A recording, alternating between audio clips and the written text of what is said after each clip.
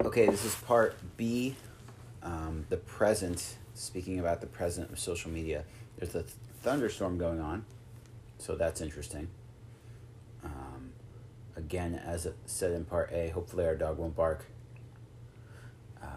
She's probably whimpering. And that's about it. It's still Max and Ashley here. Same people. And we're going to jump right into it.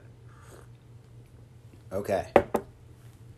So, present. Identifying what you already know about the present practices and developments in health and media literacy. Hold on, let me let that thunder go. Is it coming? Dramatic effect. Oh. Yeah. There's lots of lightning. Okay. So the first, there it is. E-health. This is a part where there's so much to say about e-health. I kind of stuck it into just a couple of points because I think I made a lot of points in the past, part A, and there's a lot of points I want to make in part C. So the first thing I want to talk about is like rumors and myths. I think that's the biggest to take away, just to take one thing out of e-health. The biggest thing to me and to what I teach is speaking about truth and knowing truth versus fiction, and that's in general anything to do with health on the internet. You need to know where to find stuff that's true, where to decipher what's a rumor. It goes back to so many things, but one main point I wanted to talk about is vaccine hesitancy. It started back when we had a daughter, right? And there were those rumors 6-7 years ago, before even COVID, that vaccinations cause autism or might cause this, which was proven false, and even the person that made that claim said they didn't know what they were talking about, and I'll link that. But now there's rain. Anything you want to say about that, Ashley? I don't think so. I think you kind of covered it. I think it's interesting because this idea of vaccines causing other diseases, or you get the disease from the vaccine, started as a social movement, which is just so strange to me. These pictures of like the little doll baby with all of the needles all over it, right? Like that is scary to look at. So yeah, it makes it harder to find relevant and real information. The number of vaccines that babies get, like our daughter it is intrusive. It's a lot. Yeah, but it's not all at once. Like the picture makes it seem. And it's been happening forever. Right, yeah. Out of all the people that have gotten them. Yeah, I think that once you see a picture like that and people start to recognize something, when you bring something to light, it's going to... I heard a really good quote today. It was Kevin Hart on a podcast, and he said something like, you don't have to choose to talk about everything. If you don't like something, turn away from it. And that kind of goes with this, like, if you don't like how many vaccines are going into your child, okay, well, then just say, I'm not going to do it, and turn away. You don't have to make a comment on every little thing and make it a big deal. He was speaking about the cancellation and Me Too and all of that, but that's different. When our doctor asked us, because they legally have to ask if you're going to do it, he said, are you doing it? And we said yes. And he said, oh, good, because I wouldn't be able to see her anymore if you didn't. And that's, I think, that's a good and bad thing, right? Like going into daycare, certain schools require it, right? Or most schools, at least. I know you have to have certain. Pennsylvania is like a microcosm of that, though, because Pennsylvania has and I don't know what other states, but Pennsylvania has a religious exemption. So I think that's why it's hard for us in Pennsylvania, because so many people don't get their children vaccinated because of these religious exemptions, or they're leaning on that even if it's not true. Right. Well, we even have a friend who will remain unnamed, but when her child was born, we knew that she was unvaccinated, and one of my best friends, it's sad that my daughter could not really grow up with her and not meet her until later in life, when she did. But, that's one of the social things that go in with those kinds of choices too. It's not that it's like, oh, I don't want to go near this kid, but it's more like, it's a risk. It really is, with those kinds of the things that are out there. Yeah, definitely. Okay, part B, self-help online. Okay, I just read an article about a week ago. Now, it was behind a paywall, and I did not pay for it, so full transparency. But it was a Penn Live article, and I saw the first paragraph. And the headline was, "Younger adults are more hesitant about COVID-19 slowing march to immunity." So that kind of goes with self-help, and that was big to me. It's basically saying that in Pennsylvania, herd immunity is surprisingly mostly halted due to young people. And you'd think it would be the older people, right? That, the people that are more likely to be maybe Republican or to be against, the mask mandates in the rural counties and all of that. But it's actually young people, and it's even in cities, in Philadelphia, that kind of stuff. And I see the influence in the kids I teach stems from the parents, and there's the online videos and the clickbaits, all those things that are like, oh, this vaccine, if you take this is going to happen. You're going to get COVID. They're going to track you. And so many kids this year have told me, did you get the vaccine? Oh, did you know there's a tracker in it? No, I didn't know that, but news to me, right? Like, that kind of stuff. And that was a real surprise to me, that article. Yeah, I think that young people also have always had this idea that they're superhuman. Mm-hmm. So, like, even if I get COVID, it's fine because I'll survive, right? College kids, yeah. We don't know the long-term effects of it. So they're going on social media and they're forming these groups that are saying, well, it's fine, I had COVID, and I'm still here, So I think young people are looking to their friends and seeing, well, mm-hmm. I know a ton of people that have had it and they're fine, which is really terrifying because, again, we don't know 10 years from now how that's going to affect anybody. Yeah, it's terrifying. And then, to flip a coin on that, because COVID, we could talk about that for a long time. But another thing with self-help in the present day is symptom checkers. Mayo Clinic and all those wiki, whatever they are, since they have come about, it can be good, but it's also so damaging. Now, how many times have you searched for a symptom? Any symptom. I've been doing it all day. I've had chest pain, and is it, a cough? Is it muscle strain? And you can go from end to end. Oh, it's just a rash because I, have acne or whatever. Or all the way to, oh my gosh, it's cancer, it's a tumor. You can literally go, and depending on who you are and, what age you are, looking at that, like someone like, one of our parents might search a symptom and automatically think the first thing it tells you is the first thing you have, because they don't know how to decipher, between searches and what comes first and how that works. But you get into your own rabbit hole due to these kinds of things when it comes to self-help. When you're looking for some kind of, home remedy or a symptom check, anything like that, you can get the worst to the best. Right? Yeah, I think the craziest thing that I ever witnessed was my own mom. She did a symptom checker, and then I took her to the doctor, and she told the doctor what she had, right? Like, so now doctors have this, like, Mayo Clinic exhaustion, and they're just treating patients like, oh, you think you have pneumonia? Cool. Like, what do I know? So they ended up treating her for what she thought she had, and I think that was really damaging because, they didn't really evaluate her. They want to please their patients, and I think that also is a whole nother social issue of doctors needing high ratings to keep their patients, so they're doing anything they can to please you. Well, now they're not actually, giving you what you need. And it all stems from these Google searches. It's an armchair doctor, and it's my profession too. My father, when I got into the fitness field, he thinks he knows so much more than I when it comes to fitness.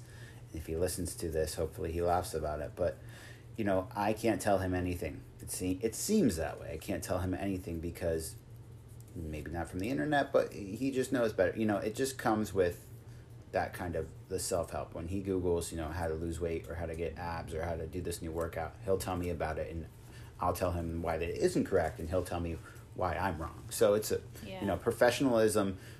We talked about before, certificates in fitness, and you can have these, sell some elixir, whatever it is, the new wraps that you put on your stomach. We talked about that. You don't need your certificate in your profession anymore, really. You don't need a degree, which is scary for someone to take you serious, at least. I just want to point out one more thing, because I just had dinner with a friend of mine who said she was using an app, and is like swearing by this app and says, I lost 35 pounds just by following this app. And I said, is there anyone checking in on you to make sure you're doing what is healthy and you're not just following this algorithm? Like, that is absolutely terrifying that, you just follow it blindly. There's good and bad to it. Yeah. Just because you lose weight doesn't mean you'll be healthy, right? With these apps, I mean, it doesn't come down to just heart rate high, burn as many calories as you want to be overall healthy. Right. So hopefully they're not mixing weight loss with health, as I always say. Okay, moving on. Social support. The first thing I want to talk about is, when it comes to social circles on the internet, memes. Memes have caused celebrities to, kill themselves, to be depressed, people to kill themselves. You can look up so many stories about people, harming others in relation to memes and so all kinds of things. In my class, we call them means. I hope I'm saying that right. Means, like mean memes. And they're funny and entertaining, like I love them myself. Like you see those pictures with the white, like that little girl staring at the house on fire. Like that's a really funny one. Yeah. But that's a harmless one, But it becomes bullying. And again, with celebrities, you can see it all over the place. Demi Lovato had a meme about her. Do you remember where they caught a bad angle of her and they called her some name and she had like a double chin and like she is one who was like anorexic and suicidal, depressed, did heroin. That is a good example. Just because she had a bad angle on a photo and didn't look like she does in her music videos, people were like, who is this? She's so fake. And it caused some serious issues. I mean, again, that's celebrities and not real life all the time, but no, it's like Mean Girls, the movie, and they made, this is what year did that movie come out, like 2000 something, but they made memes basically and printed them out and passed them all over the school. It's like an exaggerated way of bullying is memes. Yes, it definitely is a way for people to highlight your insecurities, again with like the Demi Lovato thing. And it can be harmful, especially for young people that I'm teaching. I try to tell them. Another thing I want to talk about is Instagram. And I've said it, one of my big idea articles, week 3 from this class, I said that the most poisonous social media platform I think is Instagram. Because I said the app literally encourages physical judgment. As I discussed, we had an article, the author's last name was Davis, and it discusses college party themed profiles like Barstool Sports, like those kinds of Instagrams, that you go to, anything that's a frat party, whatever it is. And I said that sometimes I have a writing prompt for kids, and I said, how would you feel if you posted your best selfie on Instagram and either did not get any likes or got a thumbs down or got completely ignored? And the answers to that are interesting. And that goes with that Barstool Sports one, because a lot of those, I forget exactly what the article says, but the main point of the article is that it's mostly females. It's females toward young males. Like it'll show a female doing a beer bong or something like that in a bikini, and it's all about getting likes and making them feel good, and tagging the girl's profile and doing that kind of stuff.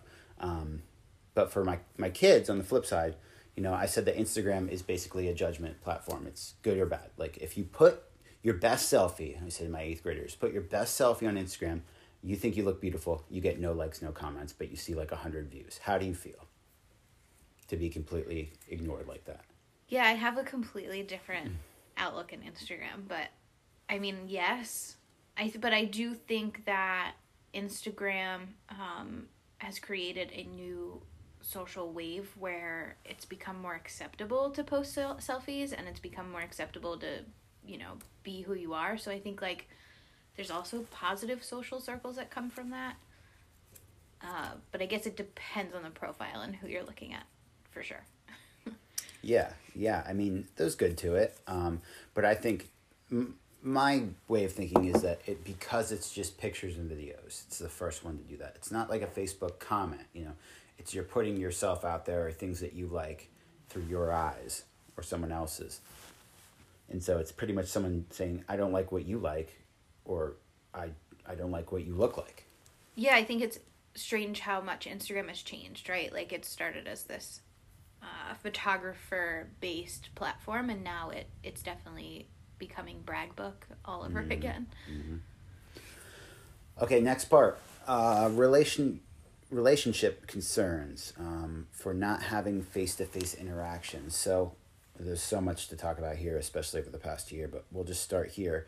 And I discussed this briefly in our first section, but how many of our friends or families, especially your family and my friends, have we lost or stopped speaking to because of radical beliefs or political arguments? And we grew apart because we can't have a good discussion online. If I post something that might be political, yes, I shouldn't do that, but I do, and someone comments on it and they're like, I'm going to block you because of your views, or I'm going to block you because you said this about this, or because of my views on vaccines, or whatever it might be. And we can't have a real discussion. I've had a friend who say a bad comment on my Facebook, block me, and then I'll text them and say, let's talk this out in person, and they don't want anything to do with me because of that. Yeah. I mean, I think the politics of the past 5 years has changed relationships in ways on social media that we've never seen before. And I say that as like a young person who didn't live through like Nixon or anything. So I say that with a grain of salt. But yeah, I think it's funny too. There's a thing that we did in a marketing class that was like, how many people on your Facebook have you actually ever met face to face, right? So it's not just like your family, but like think about the people who you've met once at a party, in college, and like somehow became Facebook friends.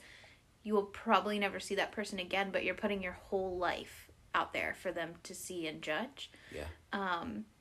And I think it relates heavily to this past year with Zoom, right? Like a lot of my students I had never even met in person, and then when I finally met them in person, I was like, wow, like you're so much taller than I thought, or you're so much different than I thought, which can be both positive and negative, right?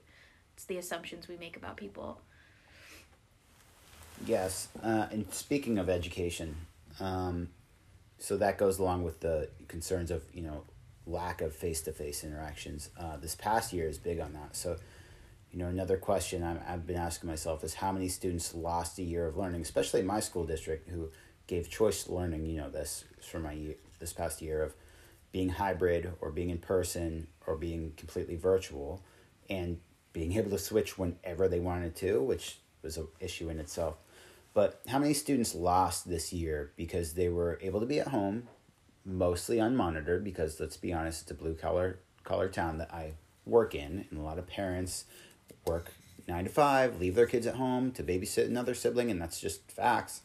They were at home, expected to do virtual education, possibly unmonitored and unchecked for their progress.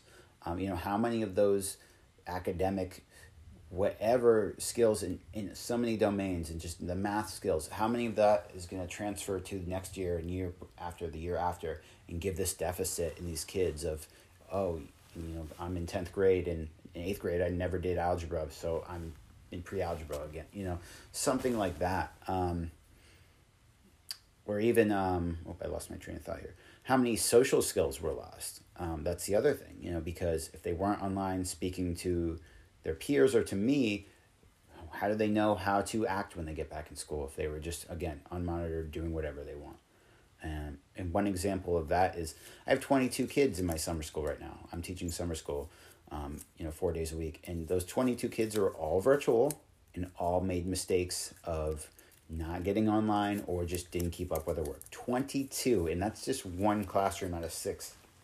That is definitely the biggest enrollment in summer school that my school district has ever seen, at least my middle school, in the last decade, which is crazy.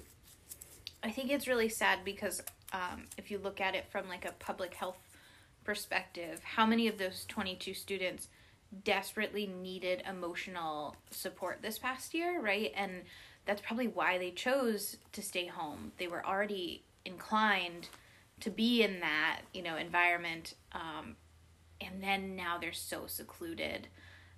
So maybe it's not just they didn't want to do the work, but like socially and emotionally drained, right? Like, I know there were days this past year where I didn't want to get out of bed, so I can't imagine how an 8th grader would want to get up and get online. But I mean, I work in athletics, and I've seen sign-ups this year and tryouts this year, and kids don't want to go back out for sports. So even as a physical health, perspective, students are now so used to being online and sitting in front of a computer, it's going to take a really long time to turn that switch back on. They're just not coming out for sports anymore. Yeah, and there is the other side of that too, that parents chose to keep their kids home because of fear of COVID, which we did as well. It's a good choice, and it's not that was all bad, right? Like, you did have the kids that stayed home, did their work, interacted, but there's still an aspect of emotional and social support, right? Like, even those kids that did great and did what they were supposed to do, they missed out on the social interactions, and that's just the nature of the COVID beast, right? Like, it's not just students, it's everyone that was home for the whole year lost that kind of, I have, at this point, this, I have anxiety now, like high anxiety, more so than ever. We went to the beach not long ago, and I felt like a complete alien. It was just surreal to be there, and I didn't know how I'd feel until we got there, and it was just like, whoa, like, I need to learn how to use the lower half of my face to match my words. I need to be able to break the habit of being on another big part. This is a whole nother thing, is break the habit of being on my phone so much, because last year, and we talked about this a little bit, about screen time and the COVID and how we let our daughter watch a little bit more because, the guidelines kind of backed up on screen time. But that's one thing that's still left in my brain, is I can scroll for hours and wait a second, oh, it's not COVID anymore. There's things I need to do instead of just sitting around the house. Yeah, I mean, I had to give a presentation today to 22 college students, and walking into that room was terrifying because we still have this, attachment to masks, and they're like our security blanket, and none of us had to wear masks that were in that room. And I walked in, and I was like trying not to let it show on my face that I was like, oh my gosh, I'm in a classroom with 22 kids that don't have masks on. I mean, even presenting, right? Like, I'm sure teaching is just so much more intense now, right? Trying to get back used to controlling those emotions on your face and using your face to communicate with students. There was a couple times today where I let my voice get too loud because I'm so used to speaking over a mask, where I was like, why am I shouting? I think it's going to be a strange reemergence into the real world. I almost envy the people that, not to get political, but the people that didn't care about masks and didn't want to do it, because it's almost like the people that acted like last year didn't phase them and was just another year, they might actually be ahead on social interaction. No, seriously, they might actually have some benefit out of it. Now, obviously, they were at risk for COVID, and hopefully, when the dust settles, we don't see that people who didn't wear masks died more than people that did. We could get into that, but I think that they are probably ahead on social interactions, and probably didn't lose any of that anxiety or any of that support when it comes to being able to match their words to their face, or all the things you just said. Yeah, I think it's just we are in a lifelong experiment. We're not even halfway through now. It's a good place to end. Okay, that is our present lifelong experiment. So next time we will wrap up our mini series with part C, in the future, what is going to happen in the future of media.